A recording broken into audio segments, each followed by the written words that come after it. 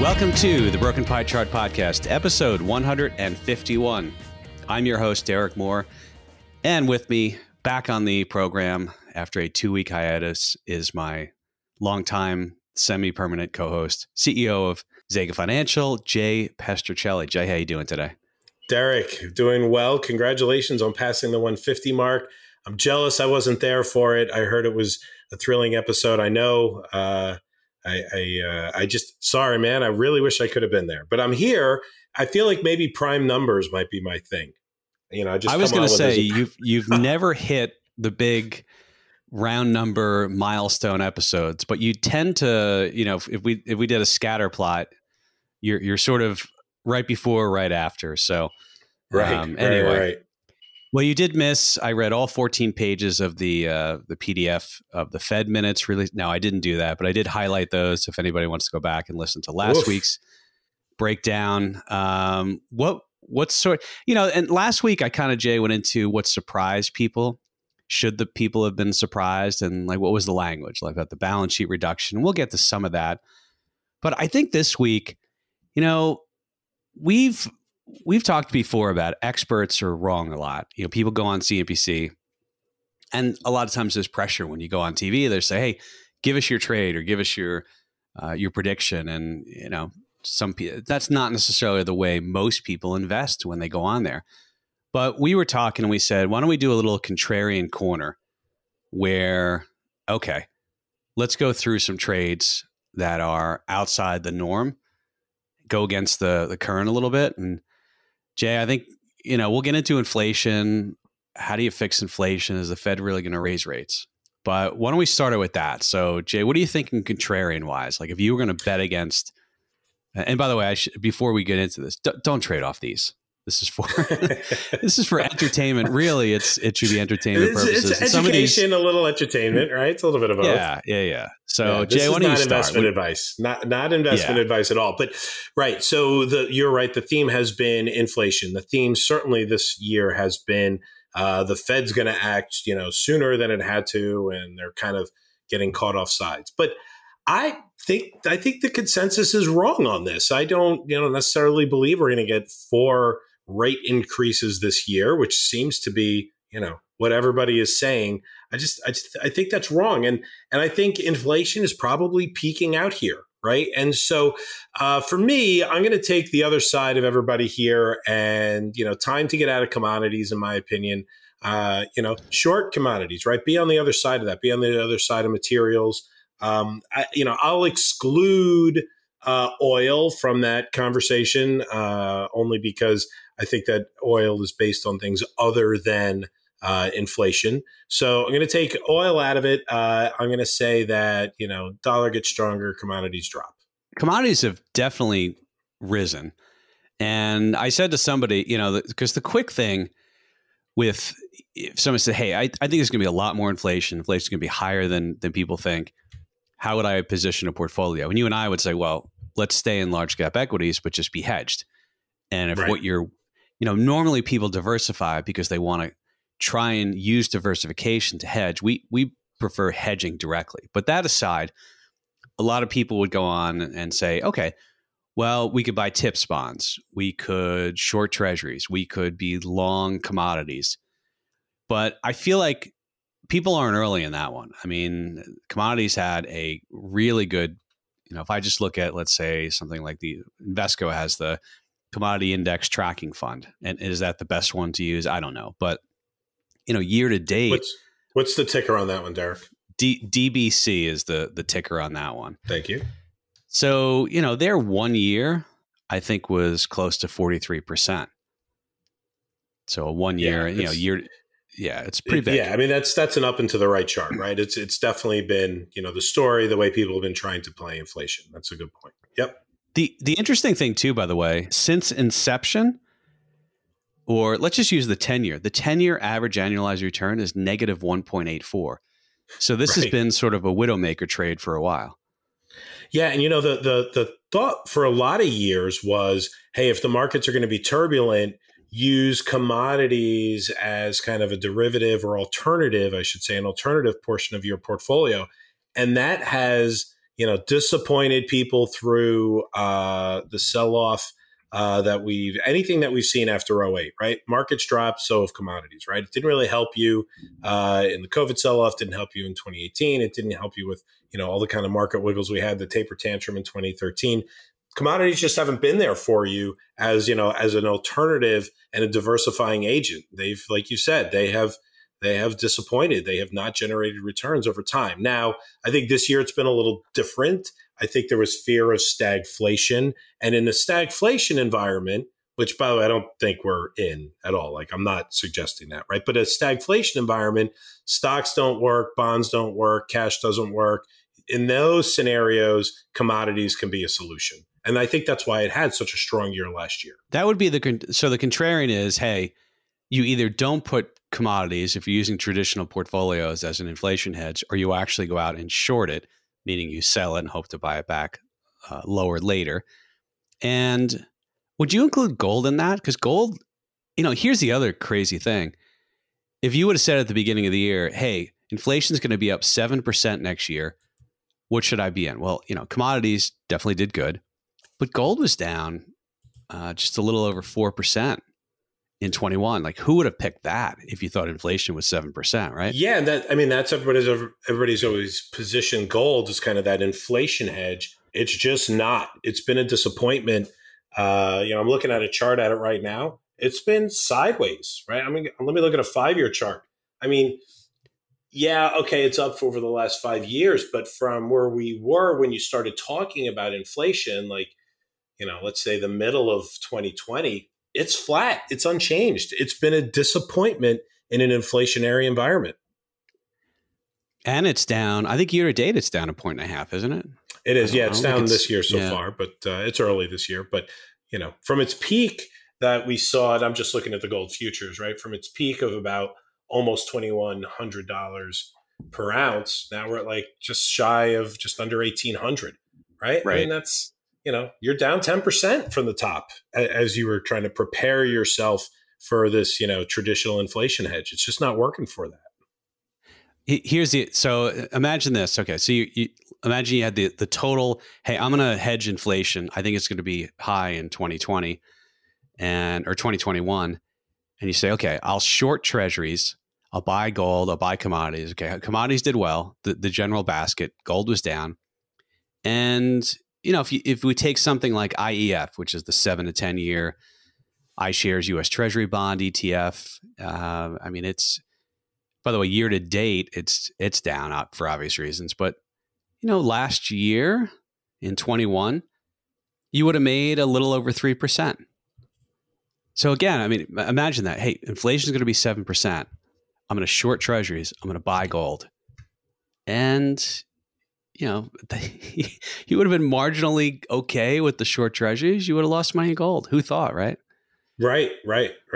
Yeah. But, well, let's actually, so we've heard kind of my contrarian. Why don't we flip to your contrarian trade, Derek? And I think it'll probably lead to a deeper conversation on this topic still. Yeah. And this is one that a retail trader probably can't do.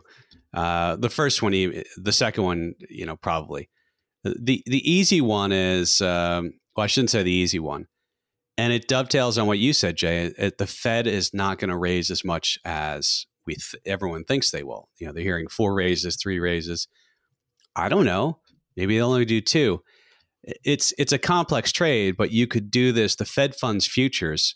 So the December Fed funds futures, for example, is pricing in it's right on the line of 3 to 4 rate hikes. And so if you were an adventurous type, and you shouldn't do this at home, but you could short Fed funds futures, it's the futures contract, or you could do a complex options trade like a butterfly on a certain number below or above where the Fed funds future is, which meaning rates go up less. It's really not a practical trade for anybody to do, but that would be my first one. And my second one is short tips, Treasury inflation protected securities. So let me stop there, get your comments, and we can dive into it a little bit. Yeah. So you're right, Derek. There's obviously, so it sounds like you think there's some Fed raises coming, but not as many that are priced into the market, right? So be on the flip side of where the market is pricing in 3.5, 4 raises for the year, right? Makes sense. The short tips is an interesting one because again, tips are designed, right, to be inflation protected, right? They're designed to, give you some sort of offset. We all know that in a rising rate environment, in an inflationary environment, bonds are going to perform poorly, right? Rates go up, bond values go down.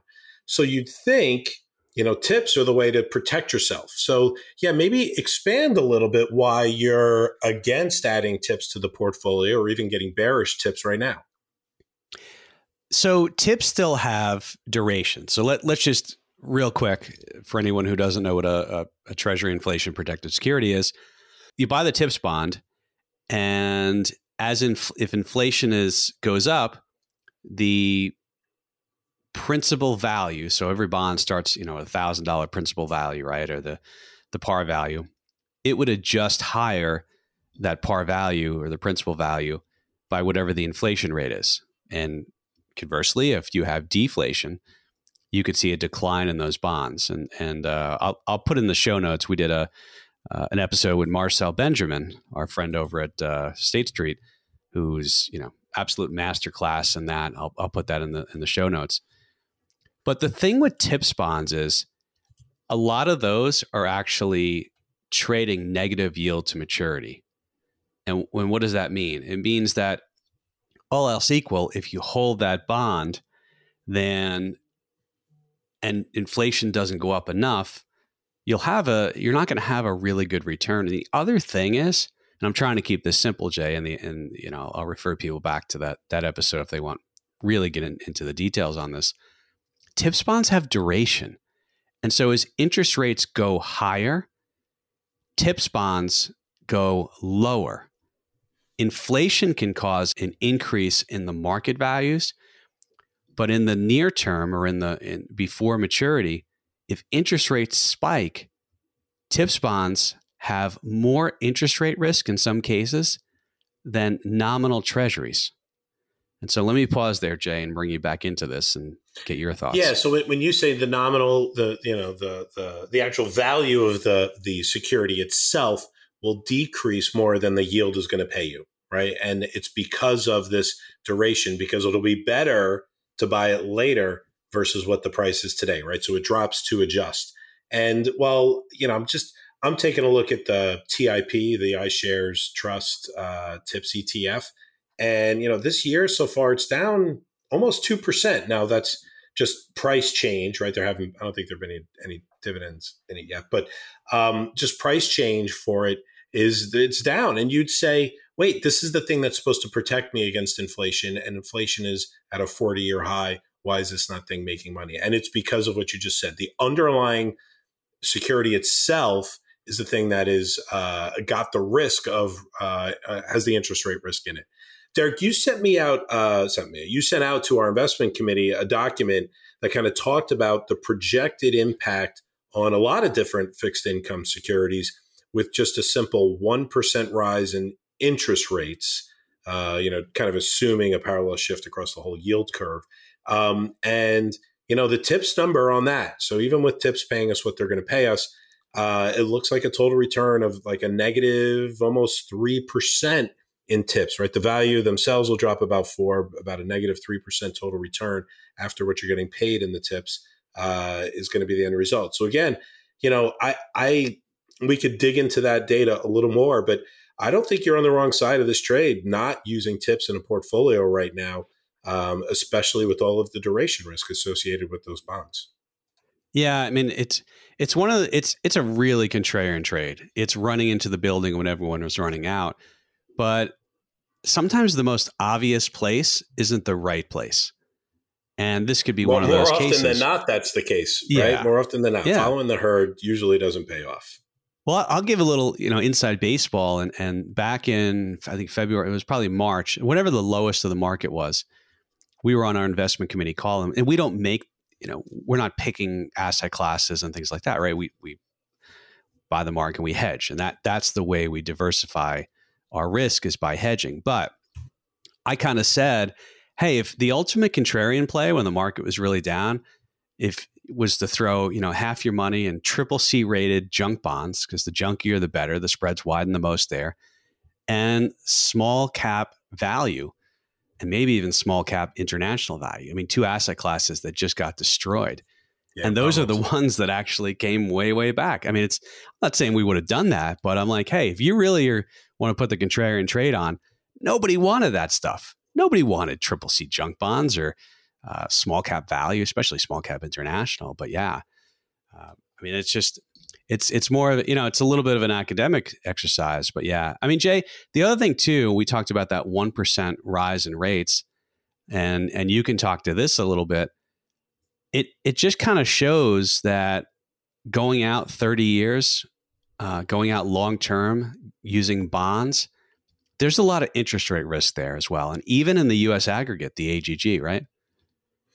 Absolutely. Right. The aggregate bond index, which has a lot of different assets in it, whether it's asset-backed securities, mortgage-backed securities, treasuries, investment grade, high yield, it's kind of an aggregate of the whole index. The farther out in duration you go, the worse the projected performance is going to be. Now, Derek, you told me the other day, actually, let me comment on the 30-year for a second. So this data projects that if interest rates were to go up 1%, the actual price return on your 30-year bond would drop nearly 20%. So think about that. You're getting paid, what's the 30-year these days? Is it 2? Around 2%. Yeah. Yeah. So you're getting paid 2% a year to give the government the money. But in 1 year, if rates go up by just 1%, your underlying asset will drop by 20%. So, and let alone if we go up, 2% over the next 2 years, right? At that point, hard to project that you're ever going to get your money back from all of that, right? Like you're locked into this thing and you're holding it for a long time. So, bonds with longer duration right now are just not going to they're just not going to pay you back. The 10-year, similar scenario, right? The price return on the 10-year, the actual value of the bond, of a 10-year bond, should drop about 9%. The price is going to drop 9% with a 1% increase in rates. So again, that's just not so. I mean, I don't think anybody, the crowd believes, and everybody believes, right? The Fed is trying to push rates up, trying to slow down inflation. We'll get to that in a minute. So if you think rates are going to go up, being in any kind of duration in bonds seems like, it's going to be tough. It's going to be tough sledding if that's the path you want to invest in. So Derek, so let's go to the AGG for a minute. What is the kind of duration on the aggregate bond index right now? Around? Yeah, I think it's, I think it's above 8. And yeah, I thought it was close to 9. Yep. Yeah, I think you're right. It's, and I believe it's been higher, but we're in the highest areas it's ever been for sure. Yeah. I mean, and so it's just going to be under pressure, right? The longer the duration, the harder it's going to be able to perform in a rising rate environment. And by the way, this is nothing new, right? This has always been the risk. And when it comes to fixed income, right? That's the thing that always puts that asset class in the most trouble.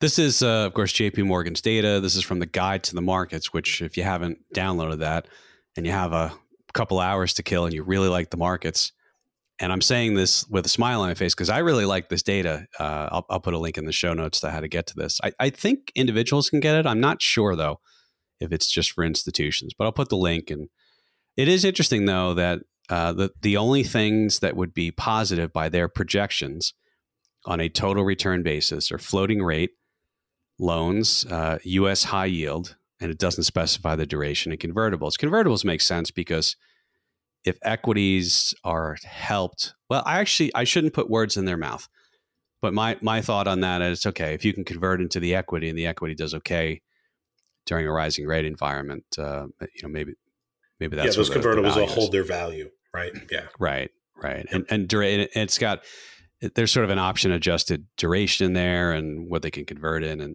those things, because there's a decision point there. But high yield is and high yield, because so the market return there was minus 3.8, but then when you build in the yield as well, it brings the projection to 0.4%. Of course, that doesn't include any increase in bankruptcies or anything like that. But I mean, it's sort of part of why, at least in some of our portfolios, We do use short duration high yield, which is not reflected here. And, in some portfolios, we hedge that as well. But it's got less duration risk.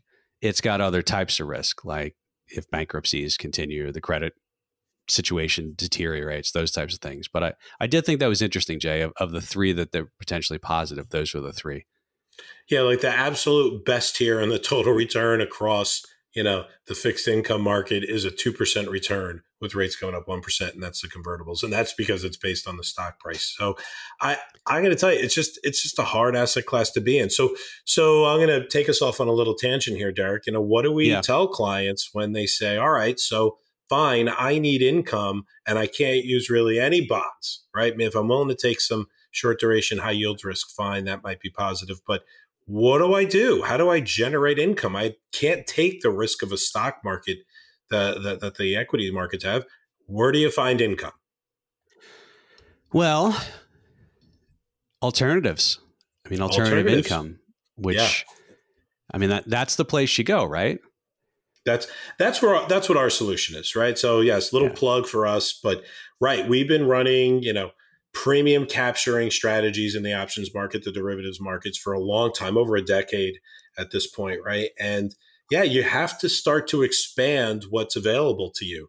I'm not telling everybody to go out and, short the market using options, but what we are telling you is there's other places within the market that you can generate some regular income that's not tied to interest rates. For us, the solution happens to be, our high probability option strategies. And if people are interested, they should reach out to you, Derek, and ask for more information. Or you could go to the Zega Financial website and check it out. But there's plenty of information there. We're not going to quote the prices, but I will tell you that, it is something that is going to perform very different than a fixed income solution for your income slice of your portfolio.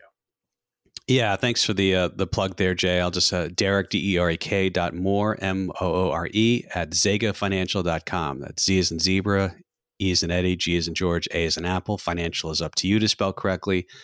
Jay, the other thing, I was just thinking about this too, and a shameless plug for my book. And if you buy mine, you might as well buy yours, Buy and Hedge.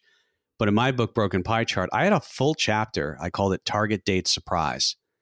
And the premise there was if we ever did have a situation where rates were going up materially and the target date funds, of course, take somebody's age and shift a lot more into fixed income, the closer they are to retirement than in retirement. And the target date surprise was, I don't think people realize how much interest rate risk some of the portfolios have.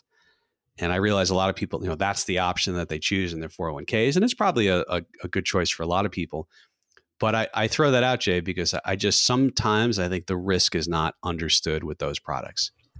Yeah, you think a target date fund is designed to help you based on the, okay, I'm going to retire in 10 years. Let me go with the target date fund that matures in 10 years. But what ends up happening is, it uses modern portfolio theory, which to us is not very modern. It's about 70 years old. It was developed in the 50s to say that, as you're approaching retirement, you should have a larger and larger percentage of your portfolio in bonds for safety. Well, in an environment that we're in right now, that's actually the worst thing that you should do. Right. So from us, right, I am recommending for any client that asks me about their target date funds, take it out now. Right. Put it into something where we can actually define your risk. But right, as it's getting closer and closer to the target, the percentage of bonds increases. And we just talked about, the risks of bonds in your portfolio. And yes, maybe it's not going to have, 30-year treasuries in it, but it's definitely going to have, investment grade, going to have some high yield. It probably will have some, 5-year treasuries in it. And so, those holdings take all kinds of interest rate risk. And while you're trying to get yourself safe in anticipation of a need for the money, you're actually adding risk into the portfolio. So, I have not been recommending those, and I've actually been, guiding people elsewhere in their 401ks to move away from those target date funds. Yeah, that's a good point. Jay, this takes us to the next topic we want to cover, and that's, well, it actually dovetails on what you said and what I talked about too, with the idea of the Fed raising rates. And there's this thing where, we're in a situation now where there's inflation. It was 7% year over year. And some of the expectations, I think I looked at the Cleveland Fed forecast for January. So we just released in January December's numbers. In February, we get January's numbers. And at least over January, it's, close to year over year. And there's different aspects of the inflation report. Used cars were up. New cars were up. Lodging was up away from home. Different things. I don't know what soup did, Jay. Soup is really small. That somebody always asks me about soup because I mentioned it once. Somebody said, "Hey, we need more soup in the more weight in soup in the number." Yeah. Rental cars. There's some distortions in there, and December went up on a month-over-month basis less than October and November. But it's this idea of the Fed has to do something, and I think why I want to open the discussion here is there's fiscal policy, which is where the government decides something or Congress passes a law and they send checks out to people, or they increase unemployment insurance, or they do spending, they do, fiscal policy. And then there's monetary policy. And monetary policy is raising or lowering rates, buying or selling bonds, doing any number of things, the reverse repo market. So, Jay, I'm going to throw it to you.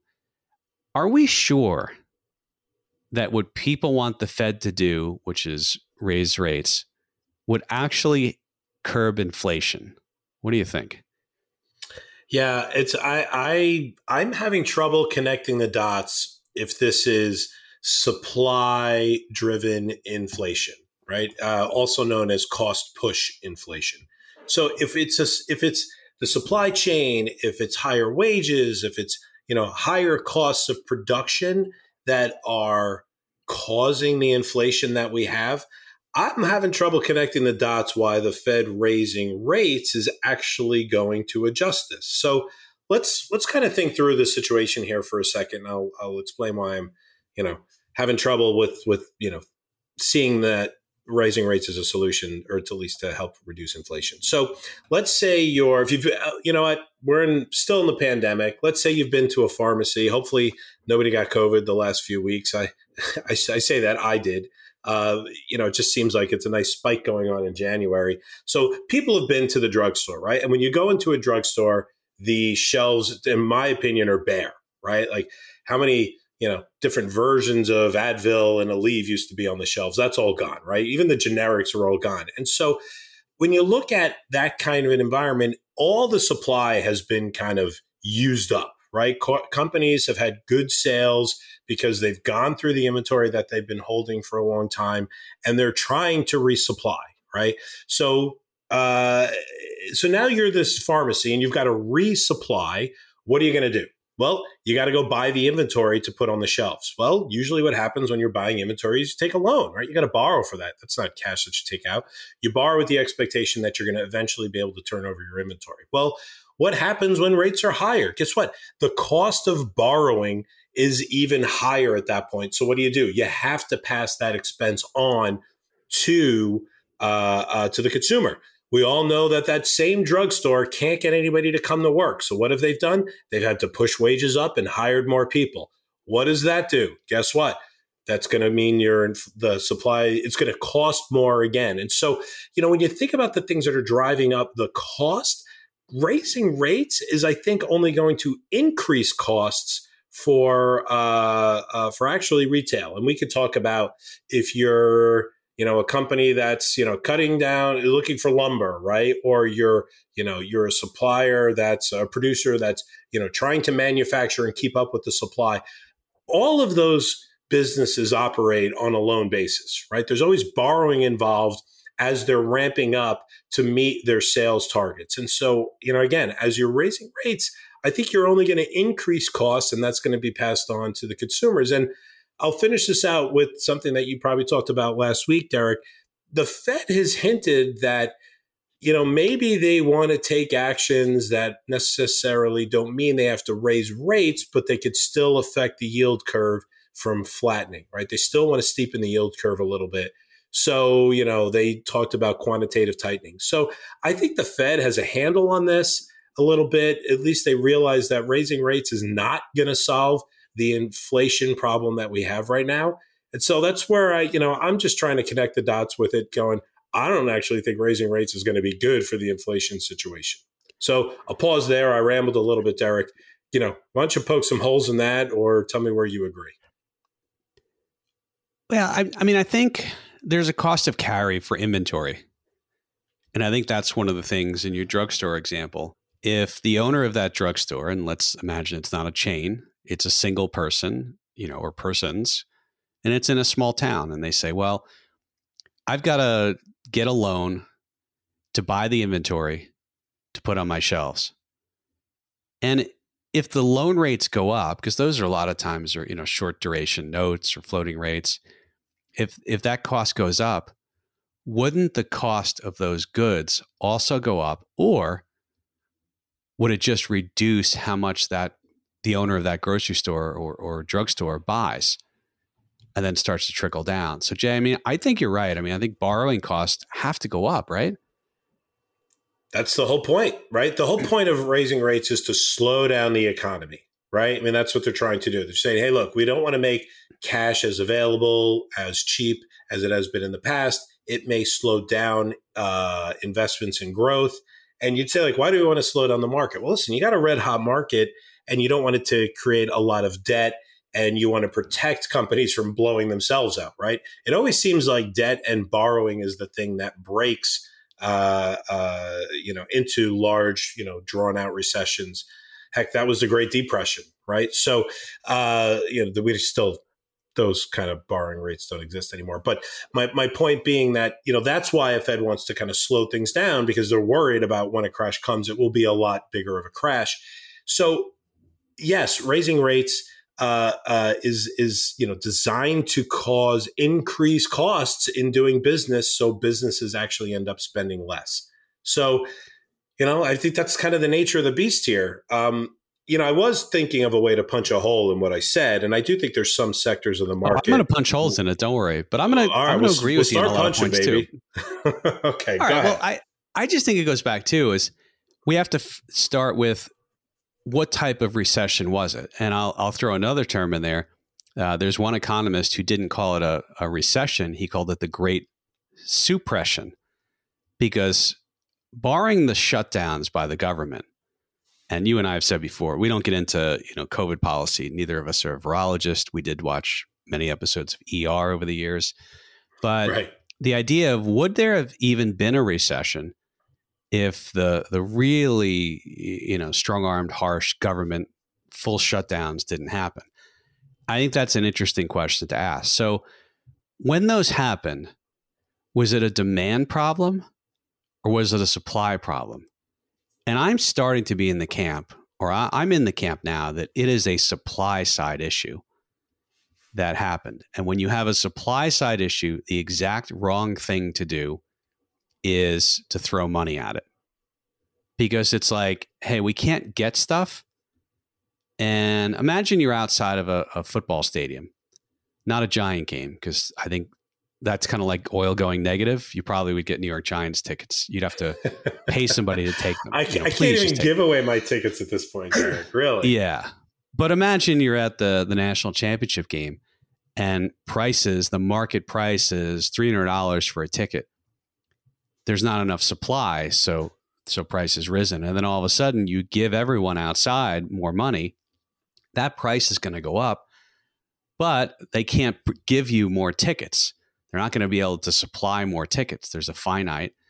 So maybe it's not the best example, but I think a lot of this was caused by fiscal policy, well-intentioned maybe, but I think that's the issue. And I'm going to agree with you on this. If fiscal policy caused this, why does raising rates do anything to fix the supply side problem?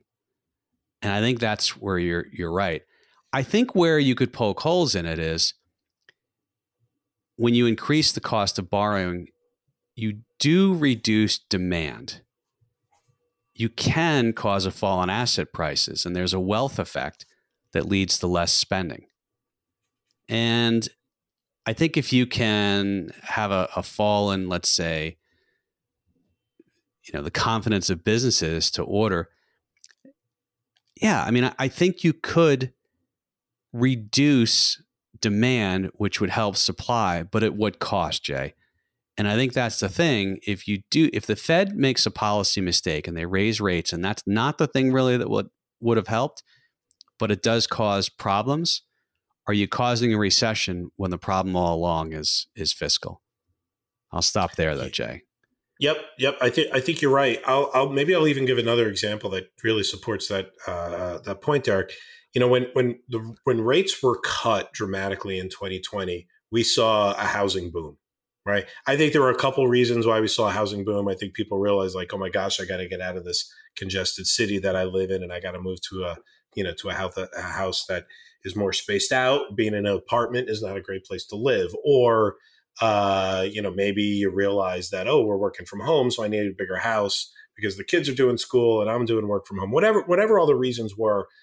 I think the first wave of it was due to a drop in interest rates. And, you could do the math. When people buy a house, they do the math on how much they're spending every month, not necessarily the value or the cost of the house, right? When you're using a mortgage, you go, I could spend $3,000 a month. Now that rates dropped from 6% to 3%, I could get a lot more house, or I'm willing to pay more for the house that I want to get. So I think when you raise rates, you'll see a slowdown in the housing market. That's it's almost immediate.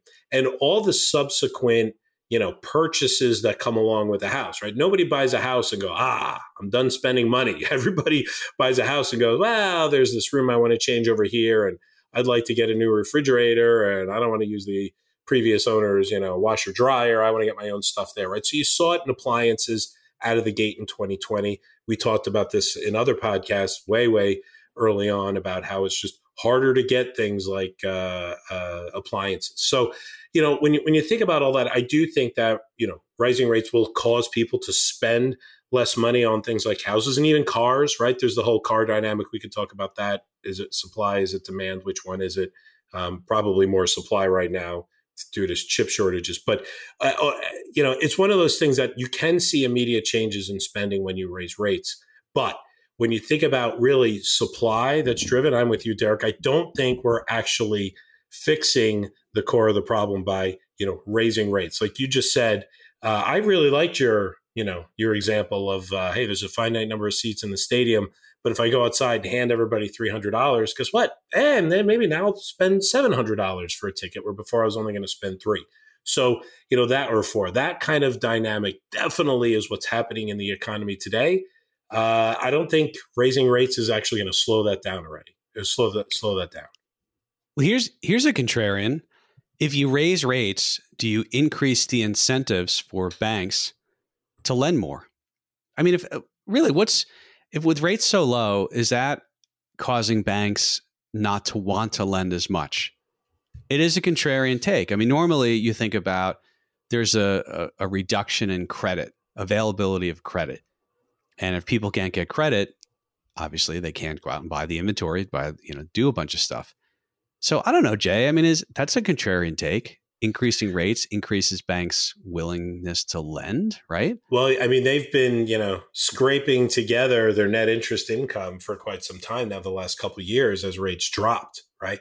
But they will be slow. I think you bring up, I'm going to agree. You bring up a good point. They will be slow to, increase their savings interest rate that they pay you, the saver and depositor, but they will be quick in raising their lending rates. So I think for a period of time, right, they're going to kind of, jump ahead of the curve on this. And I would tell you right now, they're probably not as enthused about lending at rates where they are today, knowing that rates are going to go up, or with their expectation that rates are going to go up. But I do think you could see banks increasing their lending business as you get through 2023 after we've had, X number of, rate changes. So I don't think it's an immediate thing, but I do think it's an interesting point, Derek, that, listen, that's how banks make their money, right?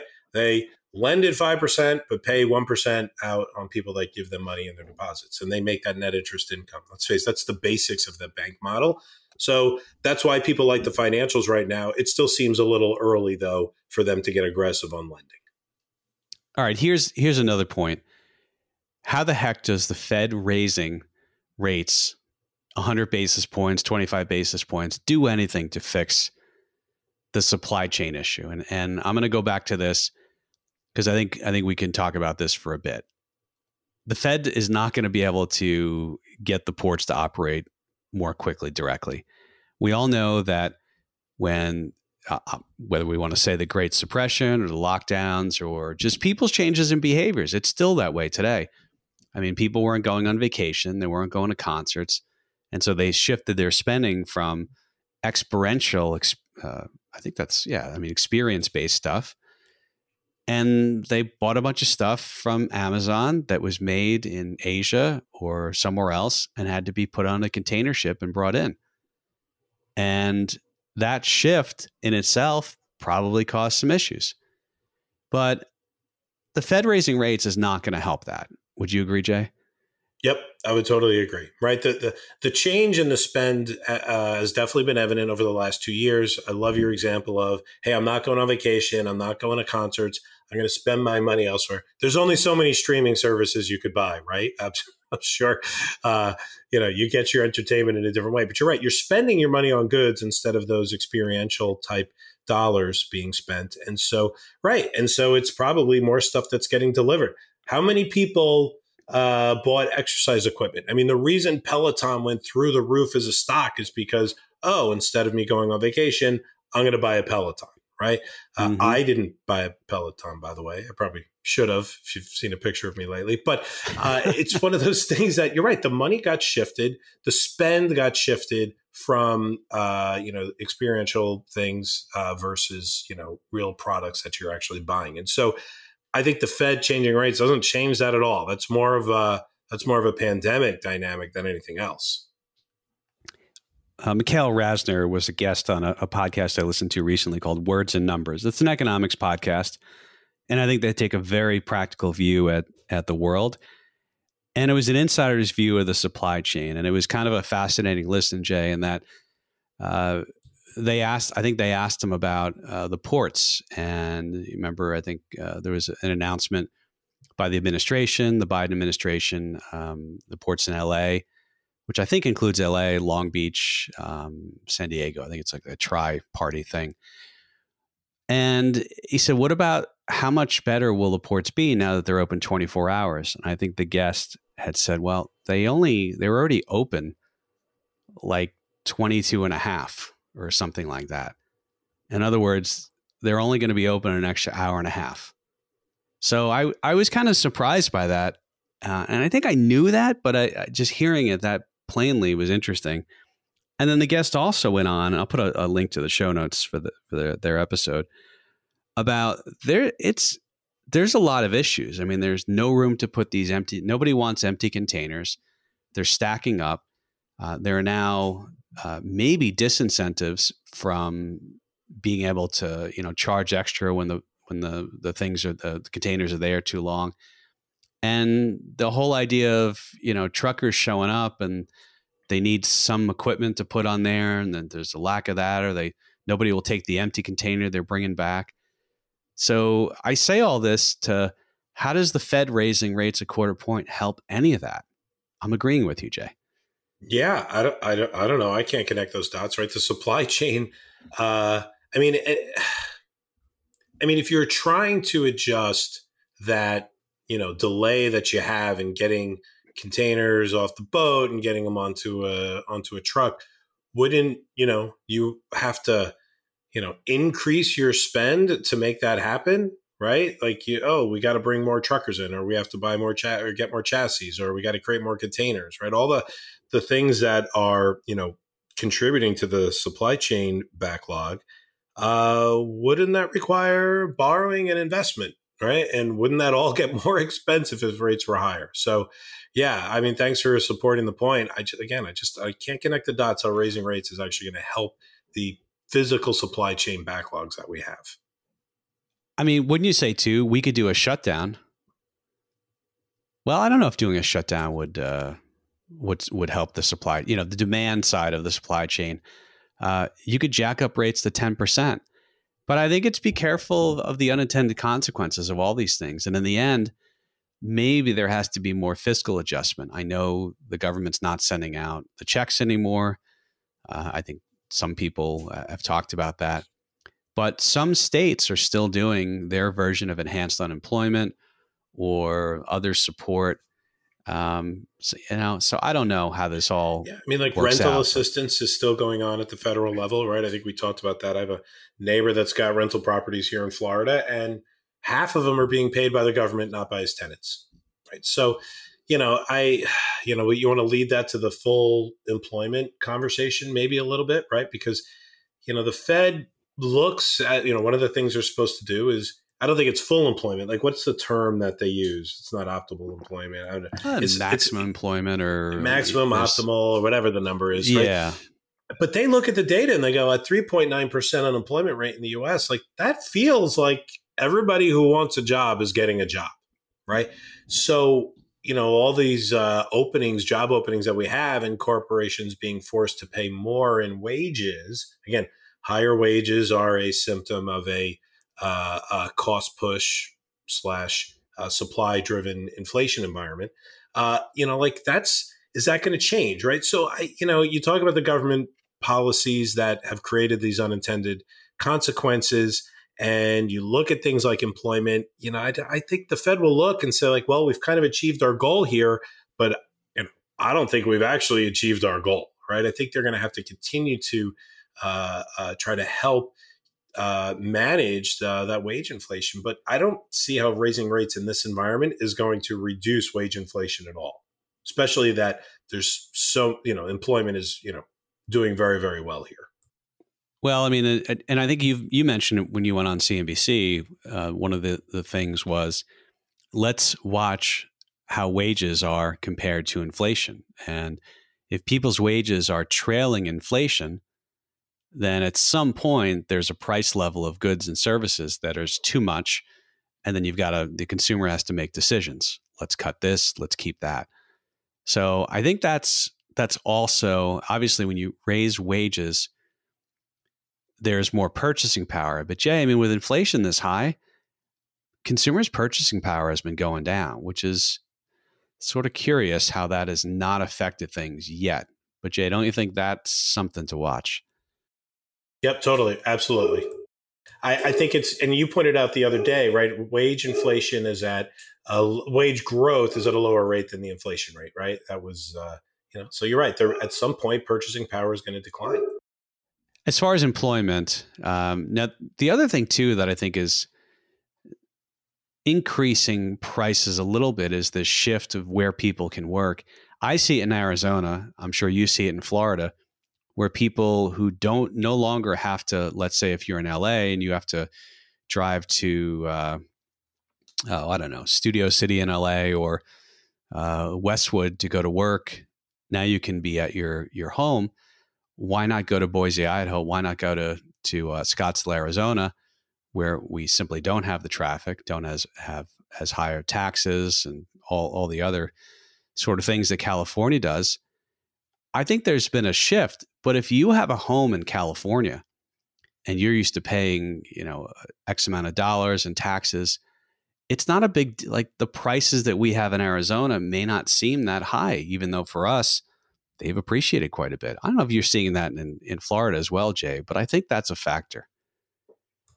Well, yeah, I mean, there's been a migration to Florida, and I don't claim to be an expert on this, right? But I think there's a lot of things, right? Lower taxes, I think, bigger spaces, heck, the weather. Like, sorry, man. Like, I think at some point people just want to be in nicer weather like you and I do. It's no offense to anybody in the cold states. I have a friend from Minnesota, and she loves the snow. She loves a snowy day. She loves a dreary, overcast day. But that's not for everybody. I get that. And so, Derek, I think that migration is interesting to see the change in prices where it's like, my buying power from California can buy a much bigger house. I'm willing to pay a little more for something than, the market would price in Arizona. But it's not a big deal because I'm selling a house here that's worth even more out of California. So I do think that has, again, that led to some of the, the housing boom that we've been seeing in this country. Again, raising rates might slow that down a little bit, right? Like pushing rates a little higher. I think that'll be kind of the first thing that we see. And I think rental costs are a big deal with all of this as well, right? That was kind of an unintended consequence of the housing boom. I know two people that were renters, and the people that own their house said, hey, I'm selling the house. You got to go find somewhere else to rent, right? Like you got 3 months, you got to get out, right? So and then guess what? Where they go is going to be higher rent, right? So rents have gone up. And, a lot of people don't realize is that, your cost, your shelter costs, whether it's, your home or it's your rental property that you're living in, that is a big piece of personal spending. It's something like 30%. I believe. And so when that moves a little bit, it has a much bigger impact than, say, the cost of a can of corn, right? We'll have like, hey, corn went from $1.69 to $2.69 a can. Is that breaking the bank? No, it's a huge increase, but it's not breaking the bank. But if your rent goes from $2,000 a month to $2,200 a month, that's a big deal. It's a lot of cans of corn every month that would have to offset that, right? So yeah. I just, one of those things to watch for, Derek, with maybe it'll slow down the, raising rates might slow down that cost, right? A little bit out of the gate. I've only heard a little bit of talk of this, but there is we talked earlier about the unintended consequences. It hasn't been too much on CNBC, but maybe in other circles, the idea that there should be price controls or there should be rationing or something like that. Price controls are one of those things that seem like they would work, but Jay, what happens when you get a price control? You get people don't want to supply. It's the unintended consequences, right? Yeah, and you start putting businesses under when they can't actually charge for what it costs them to produce goods, right? A great example is what happened over in the UK earlier or later of 2021, right? I think it was up to like $8 a liter in gas, and they put price controls on it. And a couple companies said, "Hey, we're done. Like we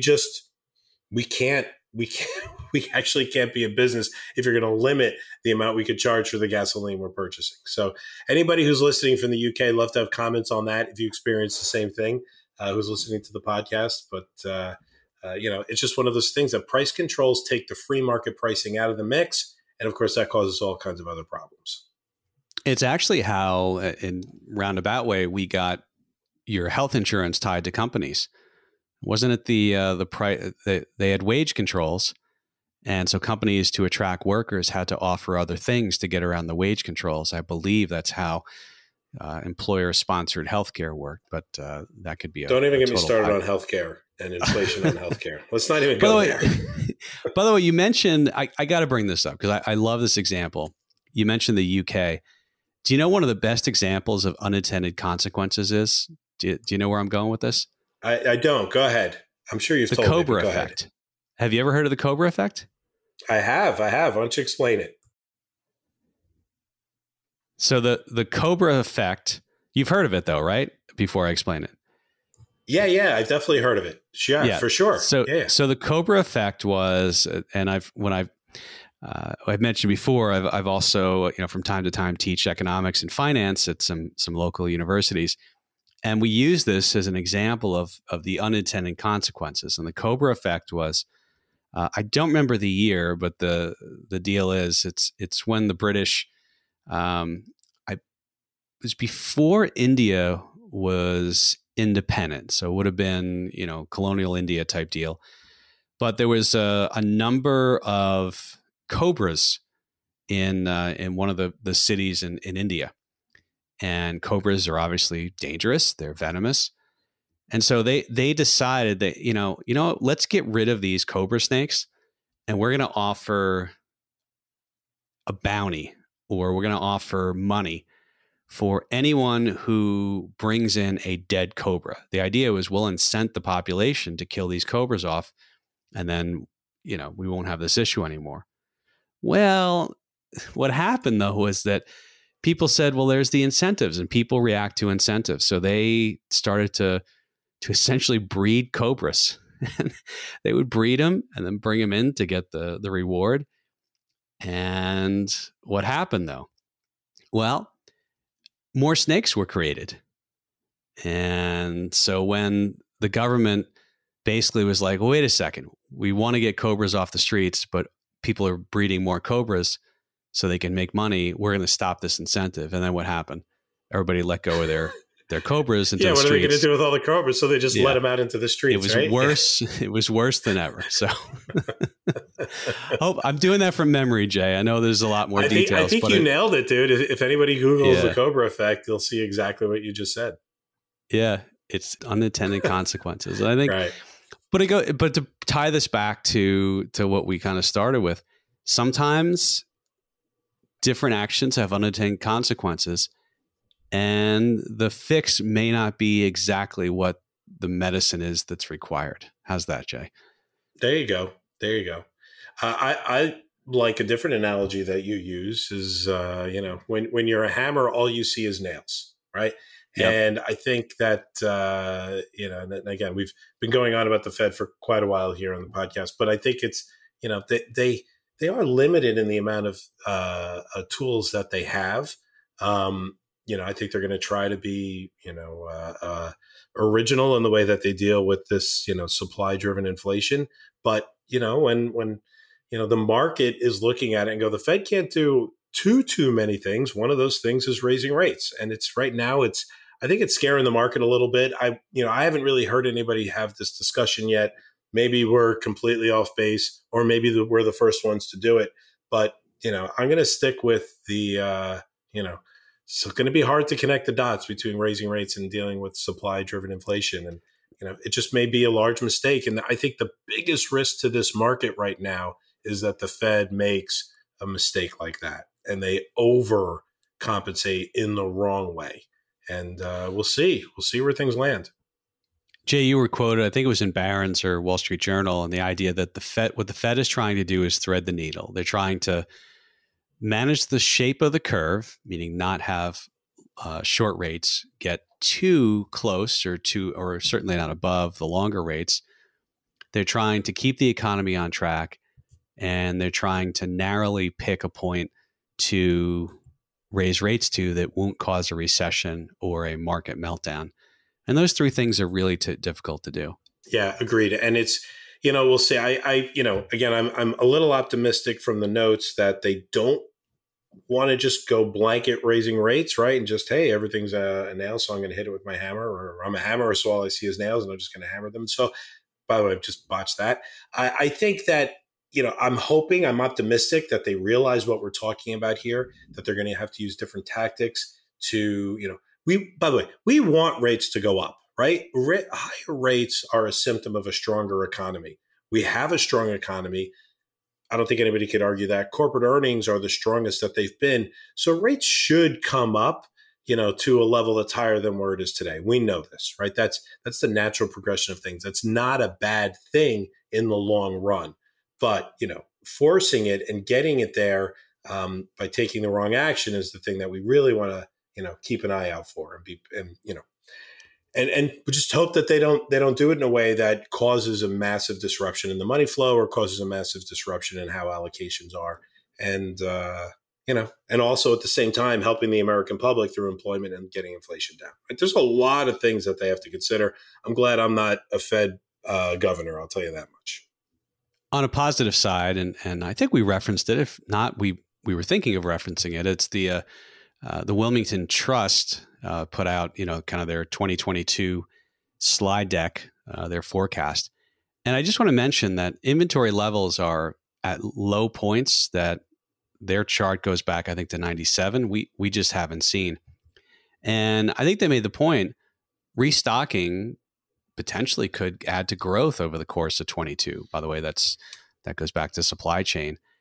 And the other thing I wanted to mention is that it seems like there's either a high correlation or at least coincidental that inflation seems to mirror the increase or decrease in business supply chain delivery times. So to tie a bow on this before I ask you for who will win the Super Bowl eventually, because why not give more predictions that will probably be wrong? Jay, it seems like, to your point, you need to figure out the supply chain delivery times. And if you can figure that out, maybe you get inflation to come down. It's not necessarily rates, right? Yeah, I somebody in our investment committee said to us, no brainer when we brought this up. Like, yeah, of course, if you could get the supply delivery times down, you're going to see prices coming down because now you don't have to charge more to get stuff onto the shelf. Things are more normalized.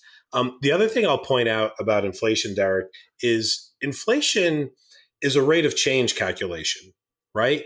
And, the denominator is growing right now on that, right?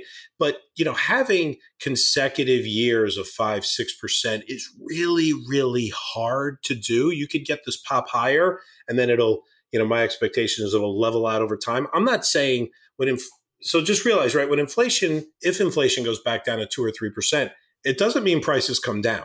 It just means the rate of increase in prices has slowed.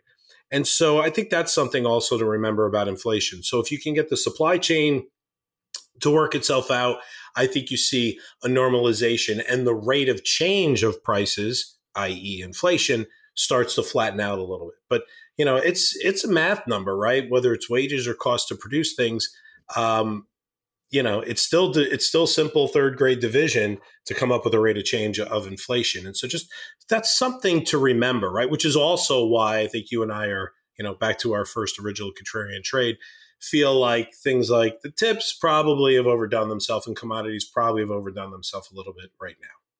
So tying a bow on that, are you an Ozark watcher, the TV show on Netflix? Sure. Got Jason Bateman. Awesome. That's coming back, right? Yeah, we're going to get a 4th season. That's coming back. I mean, he starts out as a financial advisor and winds up. Well, I don't want to ruin it for anybody, but it's got a tangential or quasi relationship to the finance world, I would say. Wouldn't you agree? Yeah, I mean, he was laundering money for a drug lord, right? And then it all kind of went sideways when his partner was skimming, right? And so he has to find new places to launder money. So he moves from Chicago, I think, to the Ozarks and launches a whole bunch of businesses where he can launder money. It's not the business we're recommending anybody get into, by the way. No, but it's fun to watch. It's fun to watch. Yeah, and Billions is coming back too. Billions is coming back as well. Yeah, I would just because we mentioned Succession, and I think we talked about. I mean, you and I love that show, and it's they. I don't want to ruin anything for anybody. If you haven't watched Succession yet on HBO, you should watch that. Give it a chance to breathe and grow because the first half of the seasons are always setting up the last halves, right? And they the payoff is worth it. The payoff is worth it.